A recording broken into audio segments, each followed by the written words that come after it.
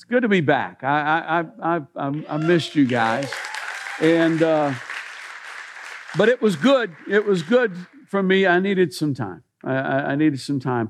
And actually, last week I did preach, but it wasn't here. It was up in Hendersonville back in March. I had told a pastor friend of mine that I would speak on the 30th of June up there, and I feel like that was God because. He's arranged an awful lot of things through this season for us, and for me. And to be honest, I don't know if I'd have made it through a sermon here last week. But in front of a bunch of strangers, you can do things that maybe you might find harder in front of your friends, and you are my friends. Would you stand with me and Let's read a passage of Scripture that hopefully by the time this is all over, you will have memorized. There is a time for everything and a season for every activity under the heavens. A time to be born and a time to die. A time to plant and a time to uproot. A time to kill and a time to heal. A time to tear down and a time to build. A time to weep and a time to laugh, a time to mourn, and a time to dance, a time to scatter stones, and a time to gather them, a time to embrace, and a time to refrain from embracing, a time to search, and a time to give up, a time to keep, and a time to throw away, a time to tear, and a time to mend, a time to be silent, and a time to speak, a time to love and a time to hate, a time for war and a time for peace. Father, I thank you for your word. I thank you for the life and the power that are in your word. And I pray that life and that power would be manifested in us. Rest upon each one of us. Speak to us. Change us, Father. In Jesus' name, amen. You may be seated. I got the last 2 weeks' sermon titles mixed up. If you were paying attention as you went through as we read the passage of Scripture there, a time to weep, a time to laugh came before a time to mourn and a time to dance. And I think originally I may have, I don't know, maybe I messed it up from the get-go, but I felt like originally I had done it in the right order. And so for all of last week and for some of this week, I was thinking, how ironic that my first sermon back is going to be about a time to mourn. And then I happened to mention that to someone this week, and fortunately they said, oh, that's interesting. That's what Alan spoke about last week. And I went back and looked at it and said, oh, okay, well, that's because that's what I told him to speak about last week. I intended to give you a time to weep, a time to laugh, because I know that you've done those pretty well throughout your life. And anyway, I thought Alan did great last week. I'm glad I wasn't here. I would have had a meltdown. However, it would have been worth it if he had danced. But he just didn't. Yeah, I didn't see that happen. I do want to take a couple of minutes, though, maybe 5 to be honest, and talk just a little bit about mourning, because I feel like I've learned a little bit over the last month about it. And one of the things that I've learned is that over the years, as I have, especially in my role as a pastor, tried to comfort people, I really wish that I had known to talk less and just comfort more. Just talk less and just be there. Now, there are things that need to be said, and depending on how much and how well a person knows the Scripture, sometimes they need to be told some things that they don't know. But for the most part, it's not the words that actually bring the comfort. When Job had all that stuff happen to him, his comforters came to see him, and initially, when they first saw him, they started weeping. They tore their clothes. They threw dust on their heads. That's cultural. Don't anybody do that. But they sat with him in silence for 7 days and 7 nights. And then they started talking and messed the whole thing up. See what I mean? They started talking, and Job ultimately says, miserable comforters, all of you. I just wish I'd talked less and been there more. I've also really learned an appreciation for the concern of others, and especially, there are others who've kind of been there before. In fact, a lot of you have been there before me. And there's a balance that's needed, because when you go into a time of grief, a time of mourning, you just want to crawl in a hole and cry. I mean, that's what you want to do. That's not a good idea. That's a dark place. That'll take you someplace not very good. On the other hand, you could just plow ahead, and just get through it and move on. That's not really a good idea either, because it's still there. And you got unfinished business that you haven't dealt with. And one of these days, it'll come out and bite you. And so what you really need are people who reach out to you and get you to go see a movie, or get you to go play golf, or get you to go sit in high humidity and watch a mediocre Shakespeare production, or just, something like that. But you also need them to be able to go, hey, I know you need some time to just go cry, because you need to do both. And I've really been blessed in the way that people have reached out to me. And then one last thing, a prayer that I have discovered that has really helped me. For over 40 years, for 43 years, the first person on my prayer list every morning has been Margaret. And I prayed for her protection. I prayed for her to have favor. I've prayed for her to be fruitful. And then all of a sudden, those prayers, I don't feel like she needs protection anymore. And she has favor. And I don't even have any idea what fruitful means there. And so I was just kind of at a loss about what to pray, do I even pray for her? And then about a weekend, the Lord just gave me the answer. And the prayer became, thank you for 43 years. Thank you. Thank you for giving her to me for 43 years. And that's really been a help. That's really been a blessing. There are others, but I will also say that I've learned how to weep. I've learned how to cry. I've not been a crier most all my life. I mean, Alan and Mike Dennison and Alan and and his offspring, I will have to say, as well. Yeah. But that's just not how I was wired. I just didn't cry all that much. I've been making up for it the last month. I'll tell you that right now. And there really hasn't been a day that I haven't cried. And I know that day's coming. I can see it coming. And I can also see me feeling guilty about it when it gets here. And I go, wow. So I mean, it's a very confusing time to walk through. I remember when we first came here, there was a family that lived right across the street, kind of catty corner there, the Prestons, and Bonnie Preston was a light. I mean, she was the kind of person that would walk in the room and things would just instantly get better. She had a megawatt smile. She had laughing eyes, and she just brought it with her. She also had cancer. And within several months after us coming, she passed away, probably around 50. I don't remember how old she was.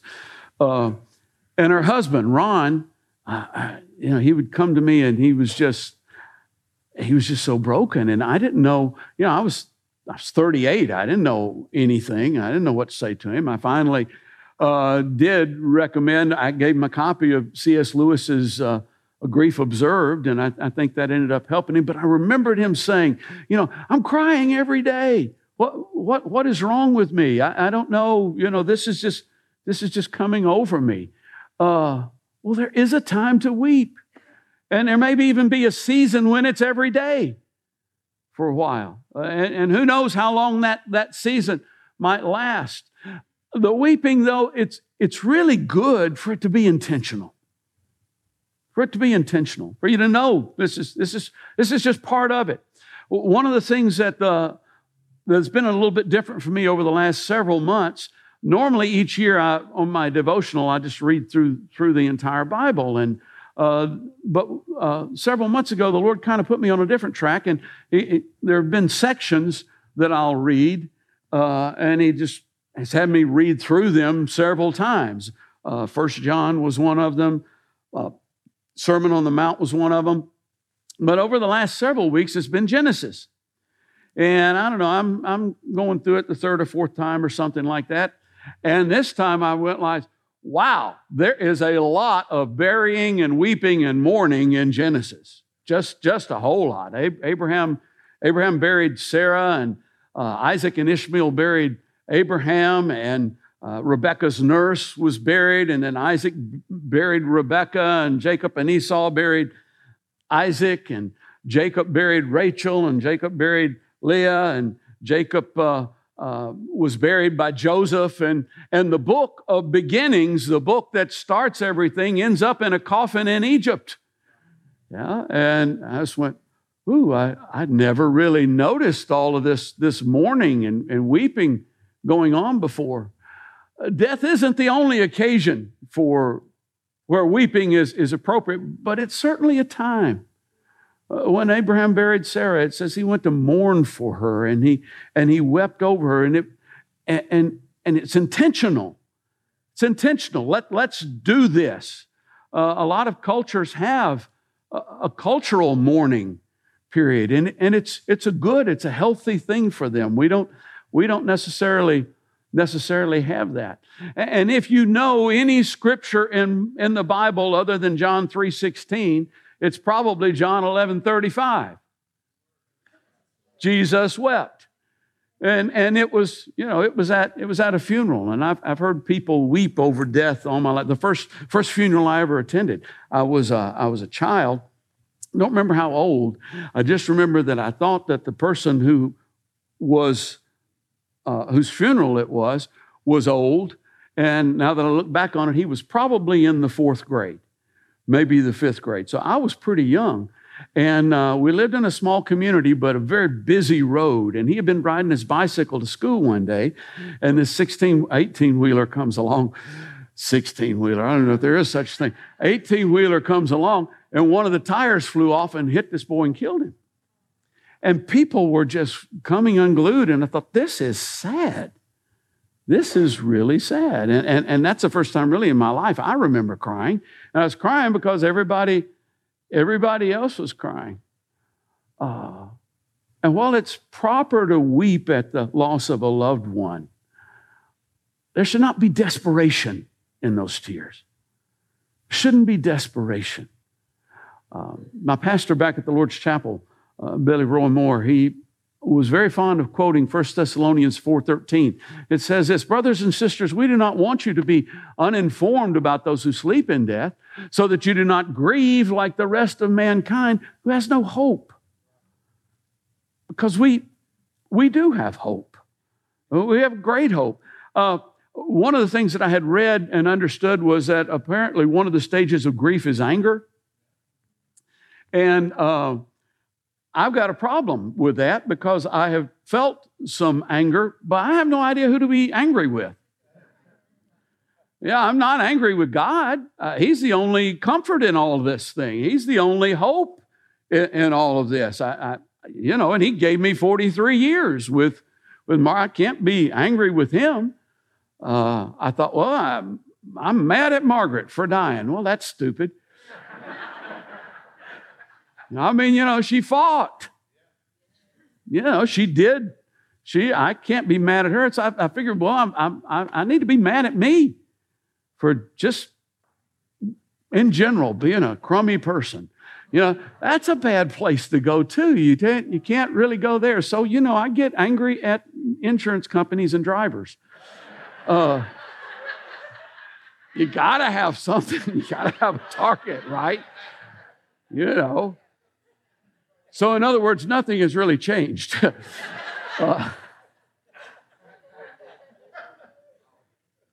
Weep over the loved one who's passed on, intentionally weep over them, and eventually the tears begin to bring healing. Eventually the tears begin to bring a sense of release. They begin to bring that. But don't mix those tears with despair, because that's toxic. Mary wept outside the tomb, but it only took one word to turn her tears into indescribable joy. Mary. As soon as he said her name, the script completely flipped at that point. Death isn't the only proper occasion for tears. David and his men wept when their town was being taken captive, wept at defeat. Justin Bashir's weeps at UT losses. I know you have, man. Jeremiah wept over his nation. Elisha wept and he looked into the future as he saw Hazael and realized what he would do. Jacob wept upon meeting Rachel. This is a different kind of weeping. This is a different kind of tears. You know, he was sent to his uncle Laban's house to go get a wife. And the first person that he saw was a hottie. And he realized, I am at my father. Wow! Yes! Thank you, God. And he started crying.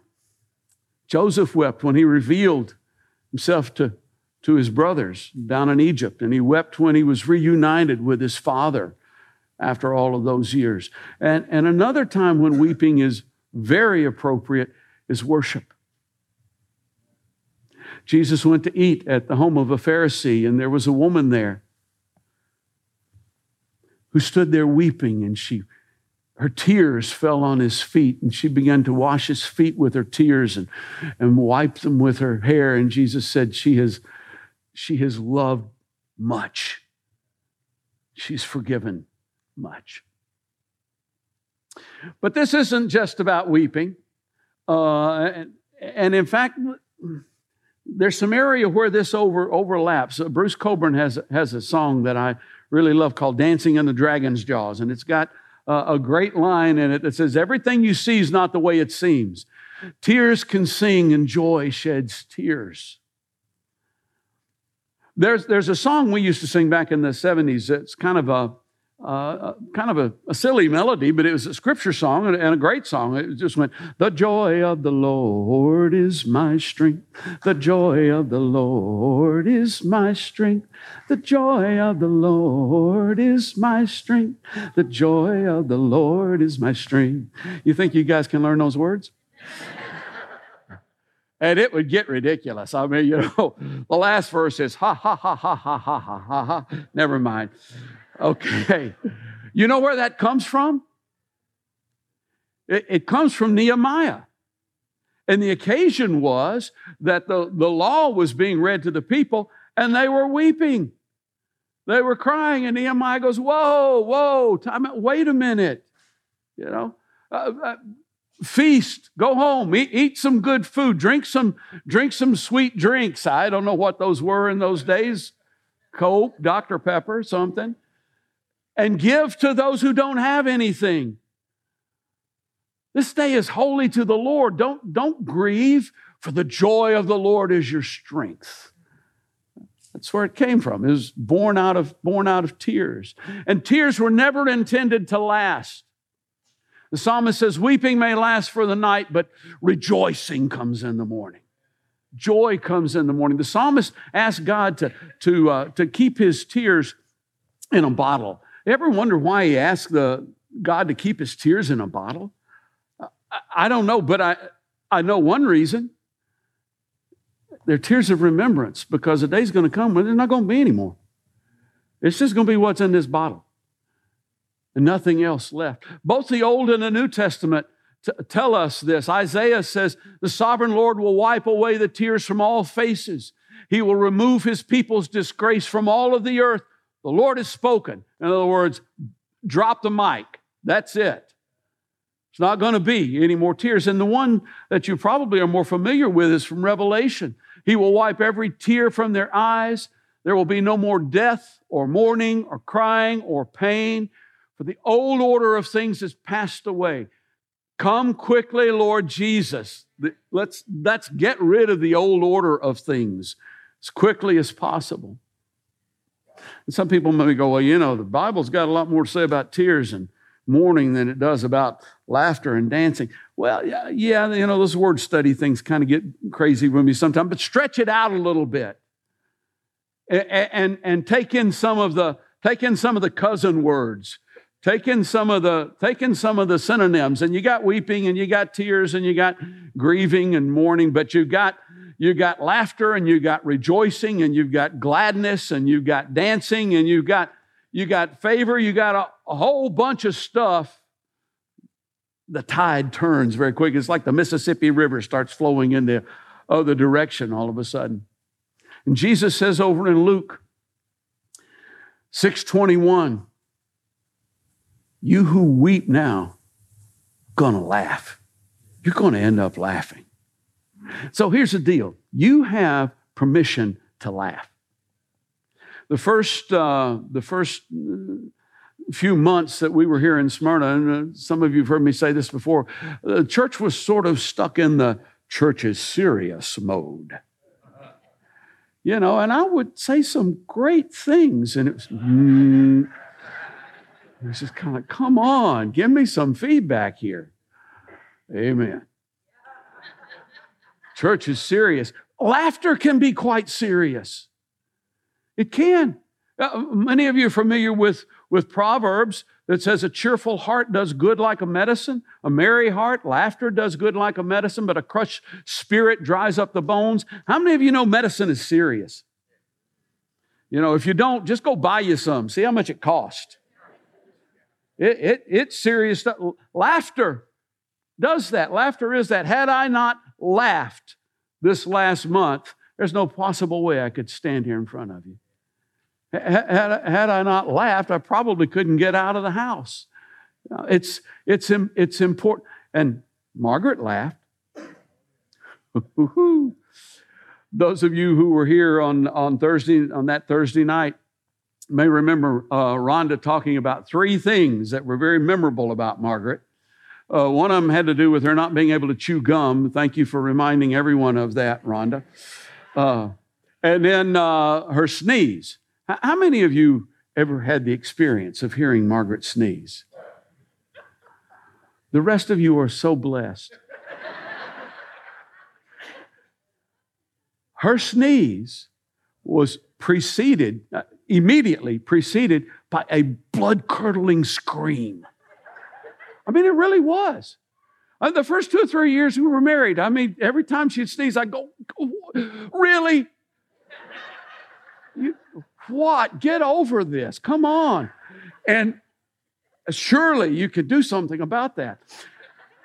But later on, I just realized this is part of the cost of getting to live with this woman, and I'm good with it. She's worth it. I don't know what the cost was of living with me, but there were probably a few things. So she didn't know how to chew gum, and she didn't know how to sneeze. But she knew how to laugh. She had a laugh that could fill up the Jackson Hall all by itself.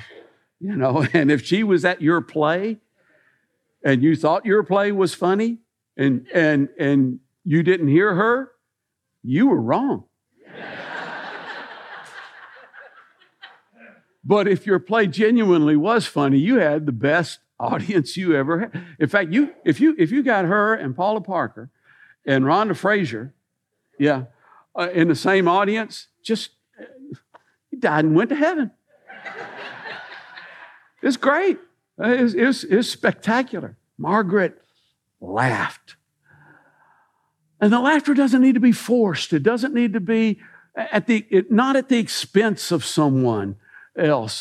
The only ones that really that the Bible says you laugh at or should laugh at, it says God laughs at the nations and the righteous laugh at those who get rich by oppressing others, who buy into the world system. This is my dad, and I'm very thankful for him. My dad gave me the gift of humor and of laughter. I mentioned at Margaret's service on that Thursday night that my parents, went through quite a bit of adversity, and the way that they went through it, and the reason they were able to go through it with such grace was because my dad was a joker. In fact, I remember at his funeral, a good friend of mine, Bob Langford, one of my oldest friends, spoke at the funeral, and he talked about working with my dad in the shoe store. And he said, yeah, you never knew what Brother Meek was going to say in the shoe store. In fact, I remember one time this man comes in, he's wearing a pair of shorts, and he's got huge knees. And Brother Meek comes over to me and he says, you see that man? You ever seen knees like that before? It looks like he's got water on the knees. Yeah.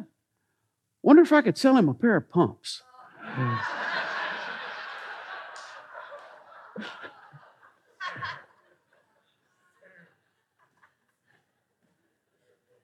That was my dad's funeral, all right. And this is his grandson. His name's Isaac. And Isaac means he laughs. And we named him that intentionally because we wanted that to be the blessing on his life. His middle name is Luke, which means light. So laughing light, that's what we want. And if you're ever around Isaac and anything's funny, you're going to laugh because he's going to laugh. And you're going to laugh because he's going to laugh. And it just happens. Surely David laughed when he danced before the ark, bringing you back to Jerusalem. I mean, the man didn't have any clothes on. Somebody laughed. To be sure, David probably did as well. The weeping prophet Jeremiah didn't weep all the time. There's another chorus we used to sing that comes from Jeremiah. Jeremiah wrote, then shall the virgin rejoice in the dance, young men and old men together, and I will comfort them, and I will make them rejoice from their sorrow. That was what Jeremiah wrote. One of the greatest times of rejoicing is time of reunion. It's time of connecting together again. Homecoming. In the Bible, when the prodigal came home, they threw a feast. The older brother didn't like it very much, but his father said, we had to celebrate. We had to be glad. This brother of yours was dead and he's alive again. He was lost. Now he's found. Jesus told his disciples over in John 16, and he said, you're going to weep and mourn for a little while here, but I will see you again. And you will rejoice, and no one can take away your joy. The day after Margaret's service, we had an internment that morning over at Mapleview, just a private situation with just the family. And Father Ray Cash did that for us. He'd been texting me and going, what can I do? What can I do? And I went, oh, I know what you can do. I mean, I can do Thursday. I have to do Thursday night to honor Margaret. I have to do that. I can't do Friday morning. I'm not going to be able to do that internment. So you got it. And he said, okay, great. I'll do a brief homily and I'll do a prayer book internment. I said, yes, exactly. And he was fabulous. He was spectacular. I mean, he had his robes on and the full 9 yards, and he just Anglicanized the whole thing for us. It was great. But in his homily, he said this. He said, there was a man used to attend our church when he first came to Smyrna, and he was one of those. He was one of those guys who, after every service, would give him a note explaining to him all the things he had done, Father Ray had done wrong that morning. The grammar that he had messed up and things like that. So it's kind of going, the guy's kind of a card. his wife died. And Ray began to connect with him. He would go and see him on Tuesdays. They had kind of a standing engagement. He would go and they would sit and talk. And he did that for several months. And he said, finally, the guy said to him, I have 3 questions. Answer these 3 questions, and you don't have to come back anymore. Where is she? What's she doing? Will I see her again? And Ray said, well, where is she? That one's easy. The Bible says to be absent from the body is to be present with the Lord. And I know that your wife put her faith in Jesus Christ, and I have all confidence that she is present with the Lord right now. I mean, regardless of what you call it, you can call it heaven, you can call it paradise, you can call it whatever. She's in the presence of God. That's where she is. What's she doing? That's a little bit more complicated. The Bible doesn't really tell us exactly what we'll do there, but it does tell us that in His presence is the fullness of joy. In His right hand are blessings forevermore. You will fill me with joy in your presence. So whatever she's doing, she's having a better time than you are. Having a better time than we are. So, yeah, that's number 2. Number 3, will you see her again? Well, now that's really kind of going to be up to you, isn't it? If you put your faith in Jesus Christ, then I would say, yes, absolutely, you will see her again. If you don't, can't make that promise. In fact, it's unlikely that you will. Reunion. That's where the real joy is. That's where sometimes people go, well, she's in a better place. I know I'm not upset because she's in a better place. I'm upset because where she's not. But I'll get over it, But the real hope is a reunion. We'll see you again. You will rejoice, and nothing can take away your joy.